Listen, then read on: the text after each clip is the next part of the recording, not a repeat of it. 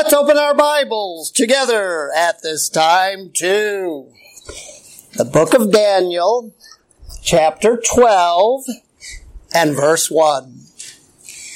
Daniel 12:1 for our message from the Word of God this morning.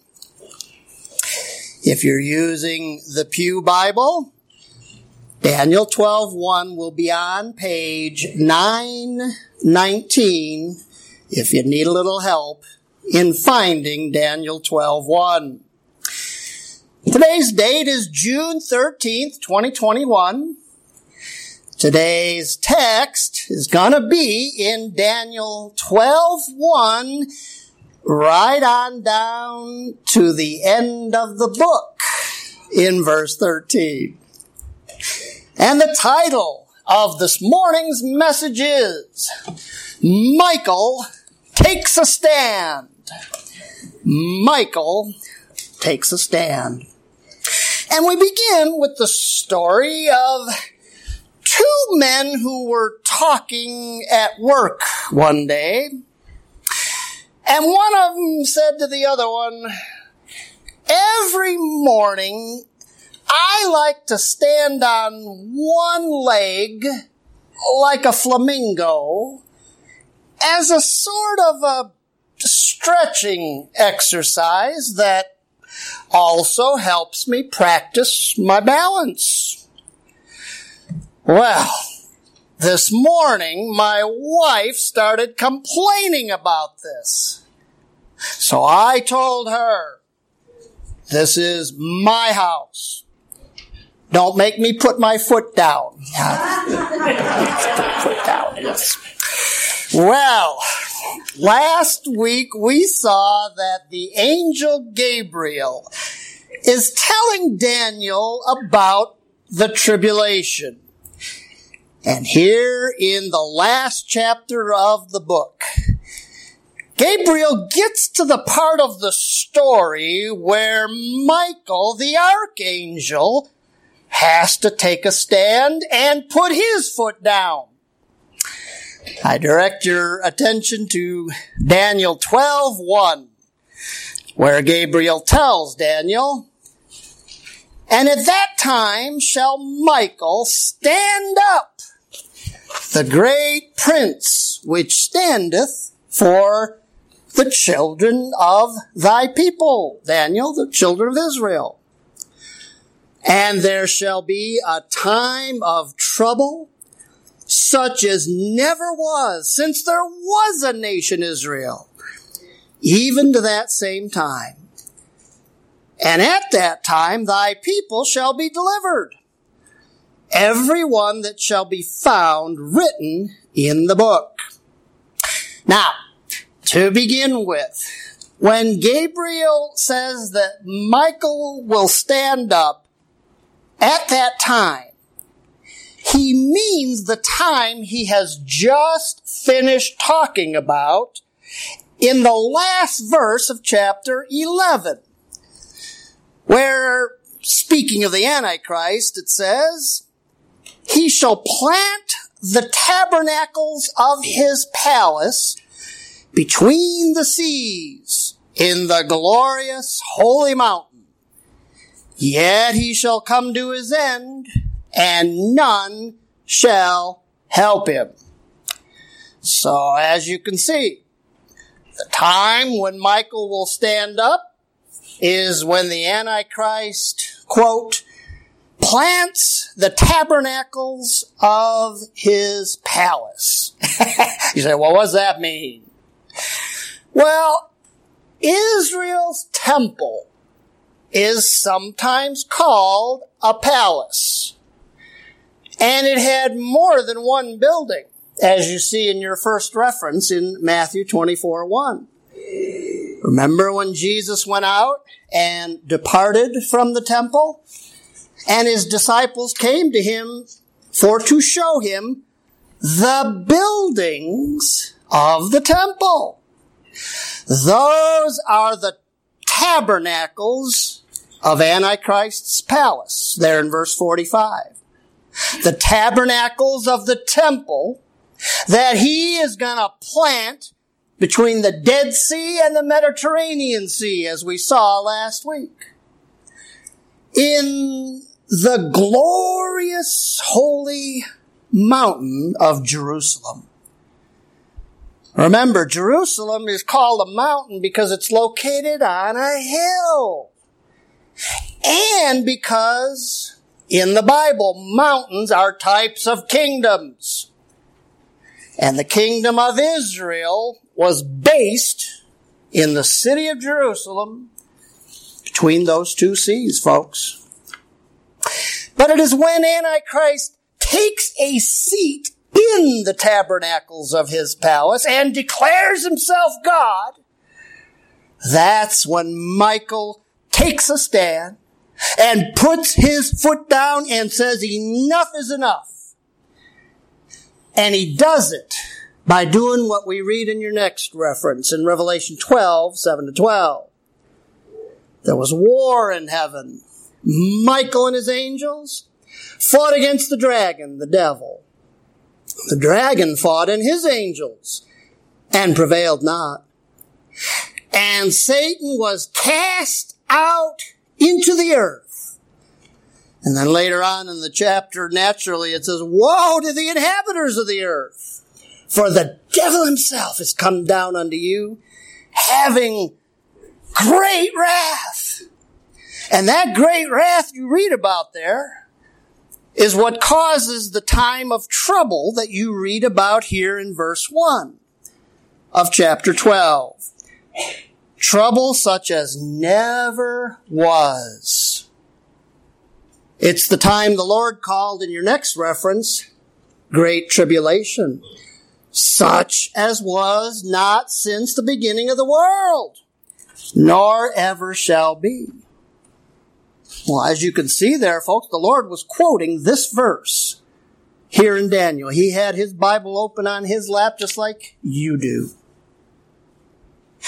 But in verse 1 here, when it adds that it's going to be a time of trouble such as there never was since there was a nation. That's talking about the nation Israel, folks. And that tells you that once Michael kicks Satan to the curb of the earth, gives him the left foot of fellowship, Satan's going to come down and concentrate and focus his great wrath on the nation Israel. But verse 1 of chapter 12 says that at that time, Daniel's people are going to be delivered. You read about that in your next reference, Jeremiah 30, verse 7. Alas, for that day is great, so that none is like it. It is even the time of Jacob's, or Israel's, trouble. But he shall be saved out of that time of trouble. And the way that God plans to save Israel out of that trouble is by the second coming of Christ. You read about it in Zechariah 9, 14-16. And the Lord shall be seen over them, over the people of Israel. And his arrow shall go forth as the lightning. The Lord of hosts shall defend them. And the Lord their God shall do what verse 1 of our text says. Save them in that day. Folks, you're reading a description of the Battle of Armageddon. That's how Jews will be saved out of the tribulation. But did you notice in verse 1 of our text, it says that this deliverance is only going to be available to everyone written in the book. And that's talking about the book you read about in your next reference in Revelation 20, verse 15, I think it is. Whosoever was not found written in the book of, 12 and 15. Whosoever was not found written in the book of life was cast into the lake of fire. And the book of life there is obviously the book of eternal life. That means only saved Jews are going to be delivered at the second coming of Christ, folks. Unsaved Jews, they're going to be fighting on the side of the Antichrist. And they're going to die in the Battle of Armageddon. And once the Lord gets rid of all the unbelievers on the planet, well, it's time to establish the kingdom of heaven on earth. And that kingdom is going to start with a resurrection.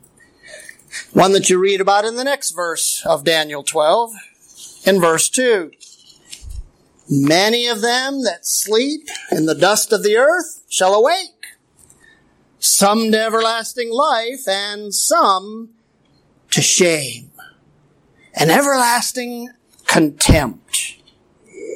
Now, as it says there, saved Jews are going to rise to everlasting life, right?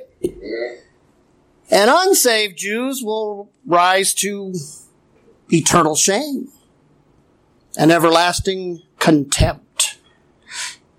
And folks, that means hell. You say, well, wait a minute, Pastor. How do you know they're going to experience that everlasting shame and contempt in hell? Well, we know it because this verse that you're looking at here in verse 2, it's the one the Lord was quoting in your next reference in John 5, verses 28 and 29. When the Lord said, all that are in the graves shall come forth. They that have done good, unto the resurrection of life. And they that have done evil, unto the resurrection of damnation. And that's obviously talking about rising from the dead to the damnation of hell. So, here in verse 2, why would Gabriel say the unsaved are going to rise to the damnation of shame and everlasting contempt? Well, you know what shame is, right? Somebody does something wrong, we usually say, shame on you. And we pour contempt on them if it was a serious enough thing. And in hell, unbelievers are going to be receiving shame and contempt everlastingly. So you say, well, wait a minute. Who's going to be giving them shame and everlasting contempt? And you know what? You're not going to like the answer, because it's going to be believers. Do you remember how Isaiah said in your next reference about how the Jews are going to be worshiping God in the kingdom? In Isaiah 66:23, it'll come to pass that all flesh shall come to worship before me, saith the Lord, and look upon the carcasses of the men that have transgressed against me. For their worm shall not die. Remember the Lord quoted that to talk about hell? That's what we're talking about here. Neither shall their fire be quenched, and they shall be an abhorring unto all flesh. Folks, in the kingdom of heaven on earth, hell is going to be like an open pit barbecue. And Jews are going to worship God by looking at the damned and abhorring them. And I looked it up. That word abhorring, that's a synonym for shame and contempt. It means to despise somebody, as you see in your next reference, Leviticus 26:43. They despised my judgments, God said, and they abhorred my statutes. So it's saved Jews who will be the ones who are going to be giving unbelievers shame and everlasting contempt. And you know what, folks? I can't prove it, but I think we will be too. And that would include your unsaved loved ones. So if you don't like the idea of abhorring and despising your unsaved loved ones, you might want to start witnessing to them, praying for them, and getting serious about winning them to Christ. Now, verse 2 makes it sound like those two resurrections are going to take place at the same time, doesn't it? But that's only because Gabriel didn't know what the Lord later revealed to the Apostle John in your next reference in Revelation 20, 4-7. John said, I saw the souls of them that were beheaded for the witness of Jesus, which had not worshipped the beast. And they lived and reigned with Christ 1,000 years. But the rest of the dead lived not again until the 1,000 years were finished. So as you can see, folks, saved Jews who die in the tribulation, they're going to rise before the Lord's 1,000-year kingdom. And that's also when all the Old Testament Jews will rise to reign with Christ if they were saved.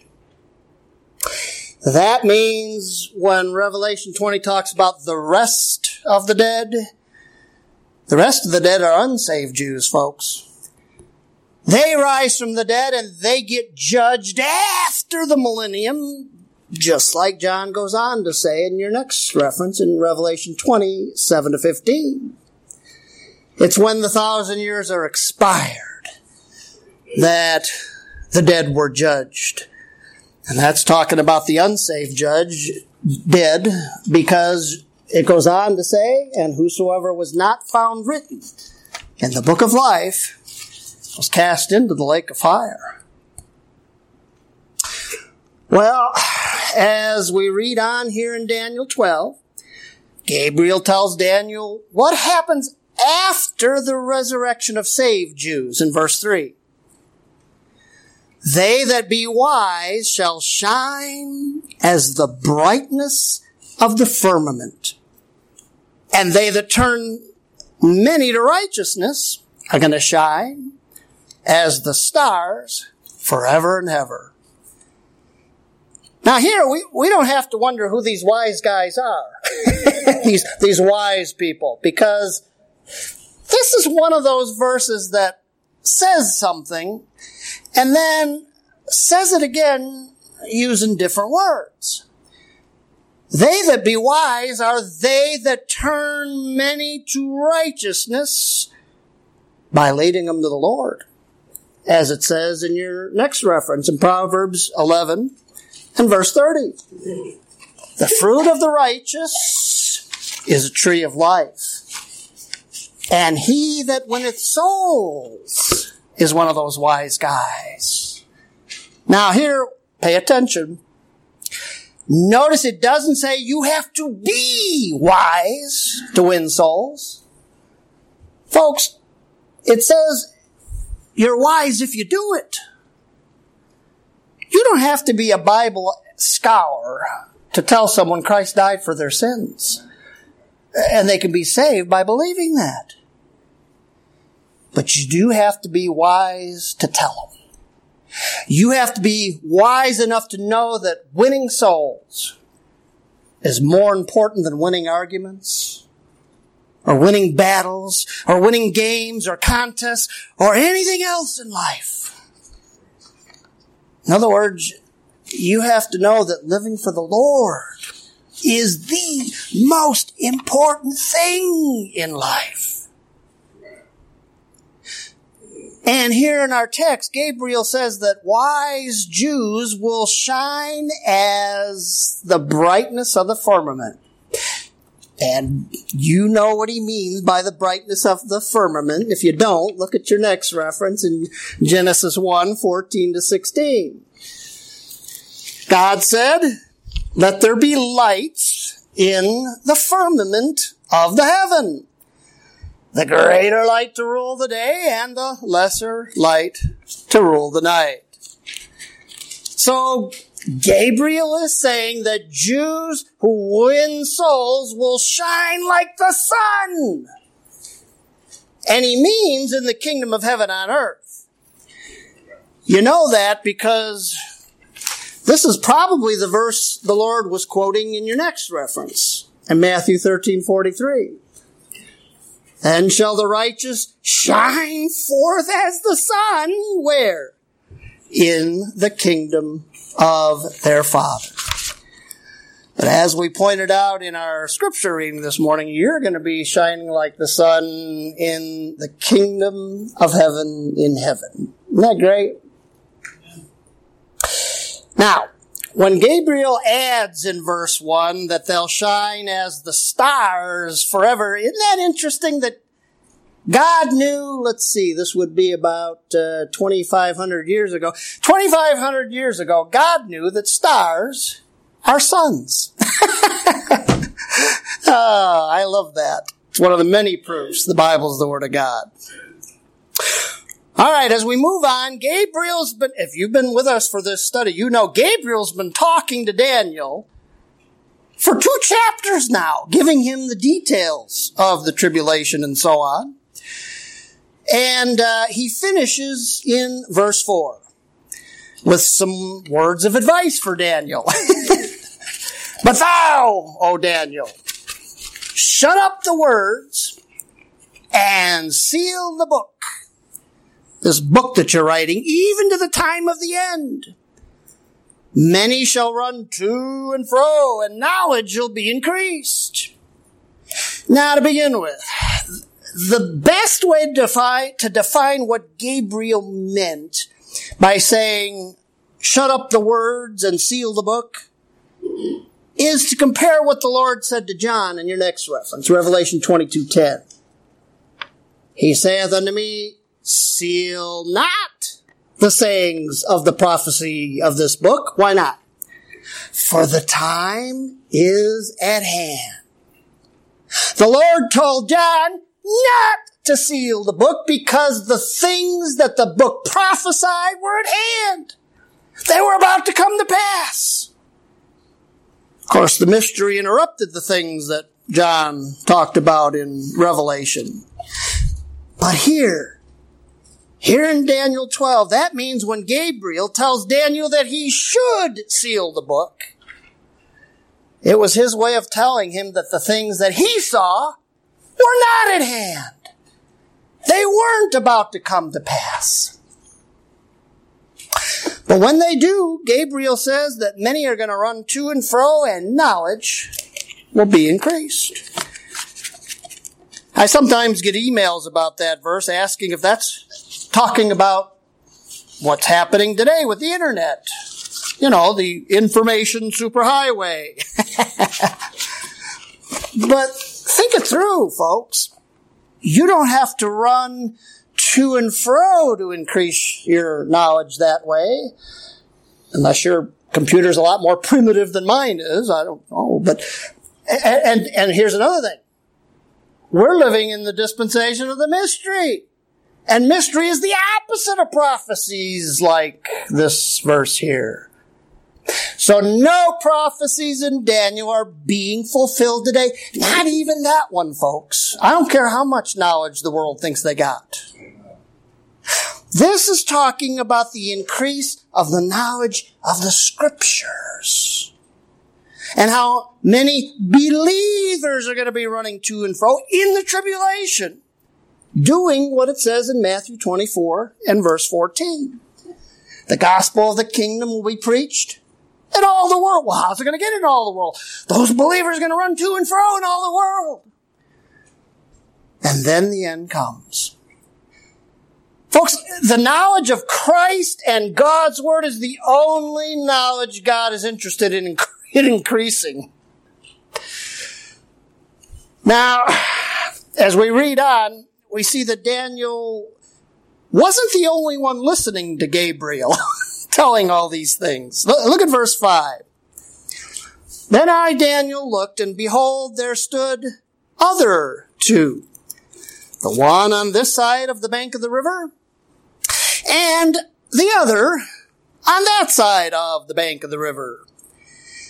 And that word other there must refer to other angels, because Gabriel is the one who's been talking this whole time. And the river there is the one Daniel was standing at, when this vision started in your next reference in Daniel 10:4. I was by the side of the great river, which is the Hiddekel River. And you'll remember when we studied that was talking about a river in Babylon. You know what that tells you? That tells you that God might have had his people in captivity in Babylon, but this is one of the many proofs he didn't desert his people in Babylon. He had his angels standing there, stationed with him. And as we read on, it turns out that one of those angels was just as eager to understand what Gabriel was saying as Daniel was. Look at verse 6. One of those angels said to the man clothed in linen, which was upon the waters of the river, how long shall it be to the end of these wonders? Now the man in linen there is the same one we saw back in chapter 10. I didn't give you the reference. The one who turned out to be the Lord himself. So this angel is asking the Lord about some details of the tribulation. And what you're seeing there is an example of what you read in 1 Peter 1, 10 and 12, where it says, the prophets have inquired and searched diligently, who prophesied of the grace that should come to you, which things the angels desire to look into. You know that verse.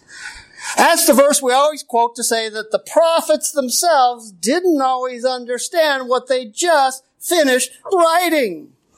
So they searched the scriptures diligently to try to understand what they wrote. But did you notice there Peter also says that angels desire to understand those things too, just like we're seeing here in verse 6. Folks, angels are fascinating creatures, and I don't know about you, but I can't wait to meet some of them. Sit down and have a good Bible study with them.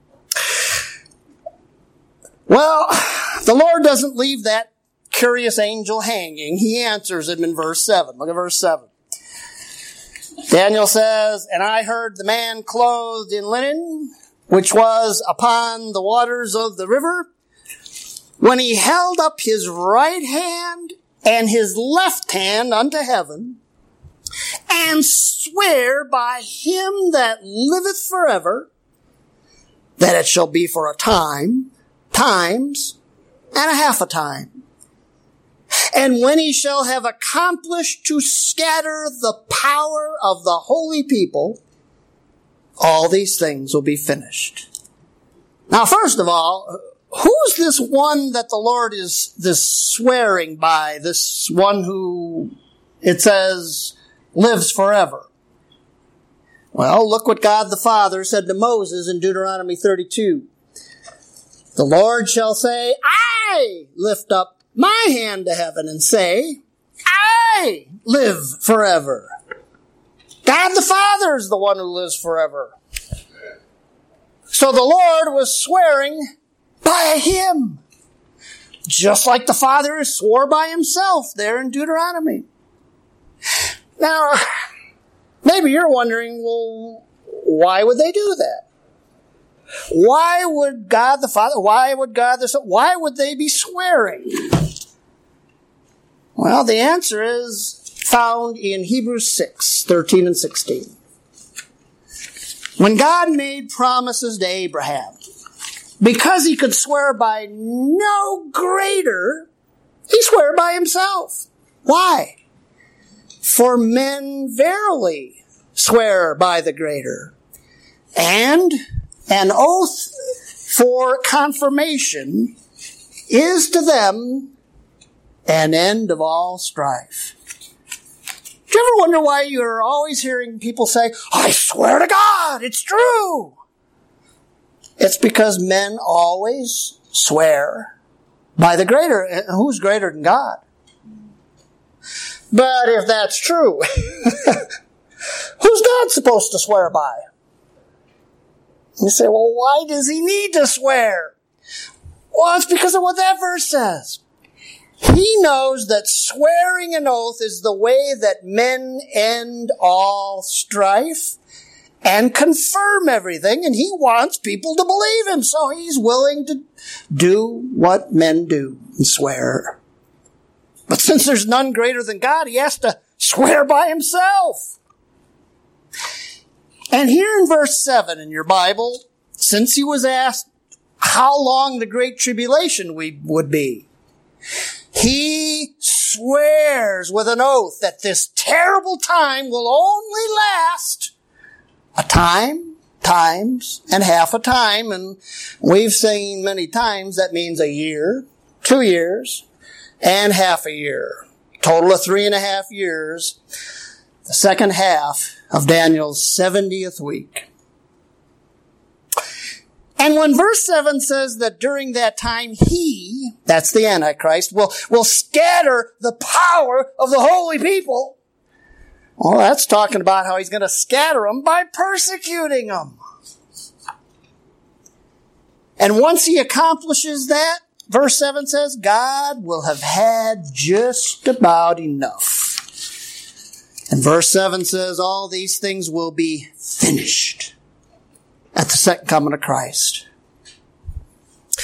But as we read on, we see that Daniel didn't understand some of the things that he heard in that long 2-chapter vision. So he asks the Lord about him in verse 8. And I heard, but I understood not.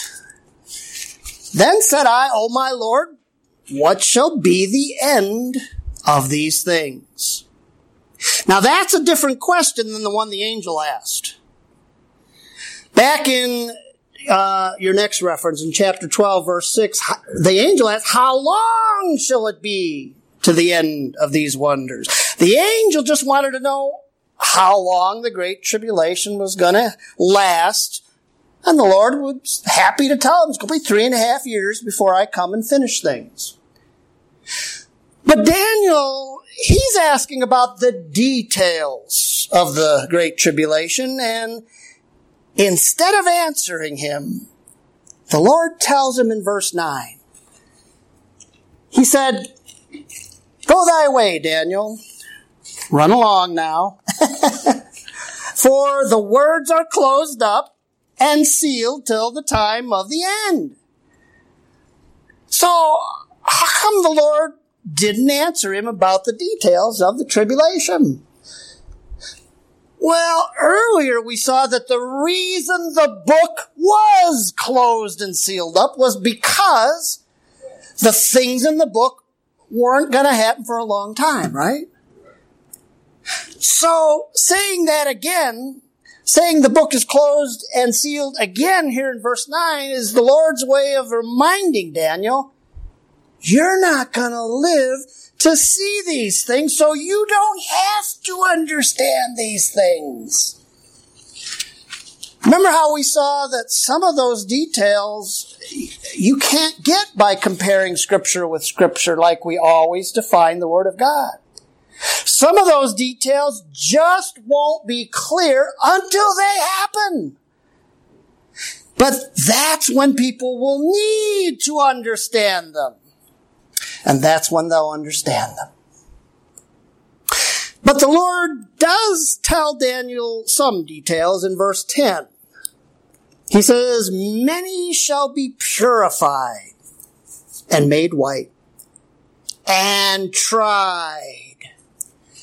But the wicked shall do wickedly, and none of the wicked shall understand, but the wise shall understand.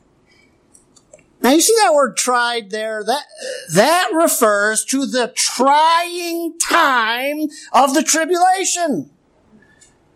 As in your next reference, Peter wrote to the Jews who were heading into that tribulation in 1 Peter 4 and verse 12.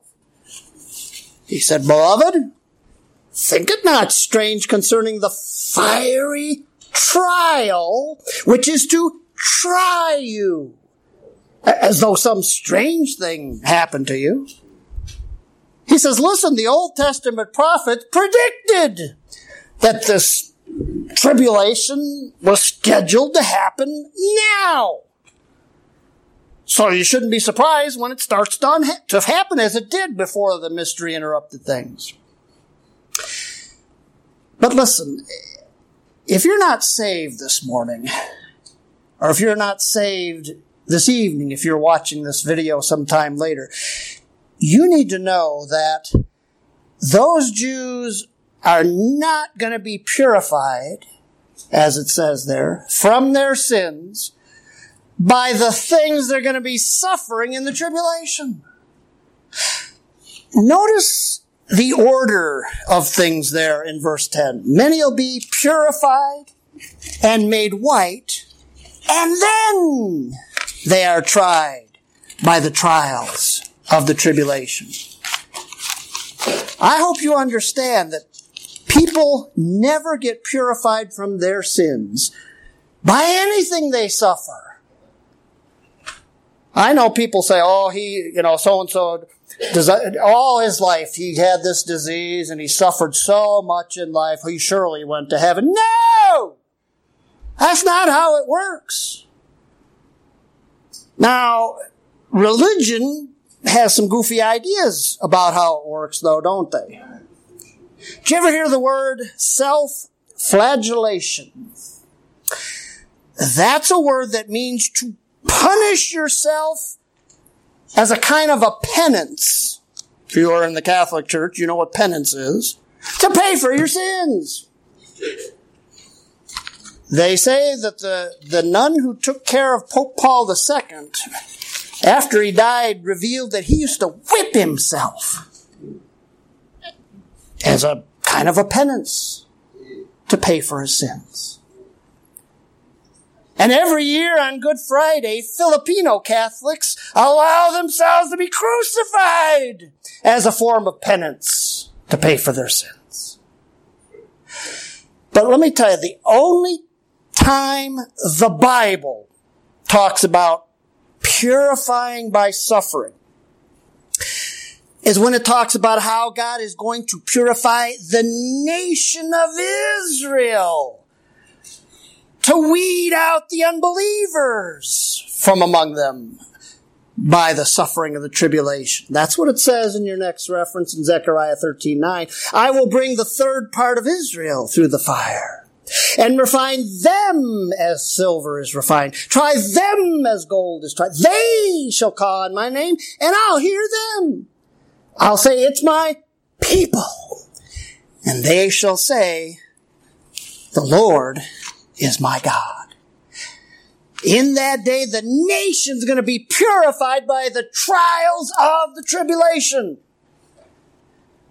But individual Jews are purified by believing the kingdom gospel. The gospel that says Jesus is your Christ, not this Antichrist guy over here. But if you're not saved this morning, you need to know He'll save you by believing that Israel's Christ died for your sins. Amen? Amen. Now, when the faith of these purified Jews is tried in the tribulation, they're going to do what God says to do. They're going to endure to the end of the tribulation without taking the mark of the beast. But that's not what unsaved Jews are going to be doing according to verse 10 in your Bible now. Verse 10 says, the wicked shall do wickedly. You see more about that in your next reference in Revelation 16, 8-11. Boyd and I were talking about this passage just last week, and I think Jim Havlicek, you and I were too. Revelation 16, 8-11.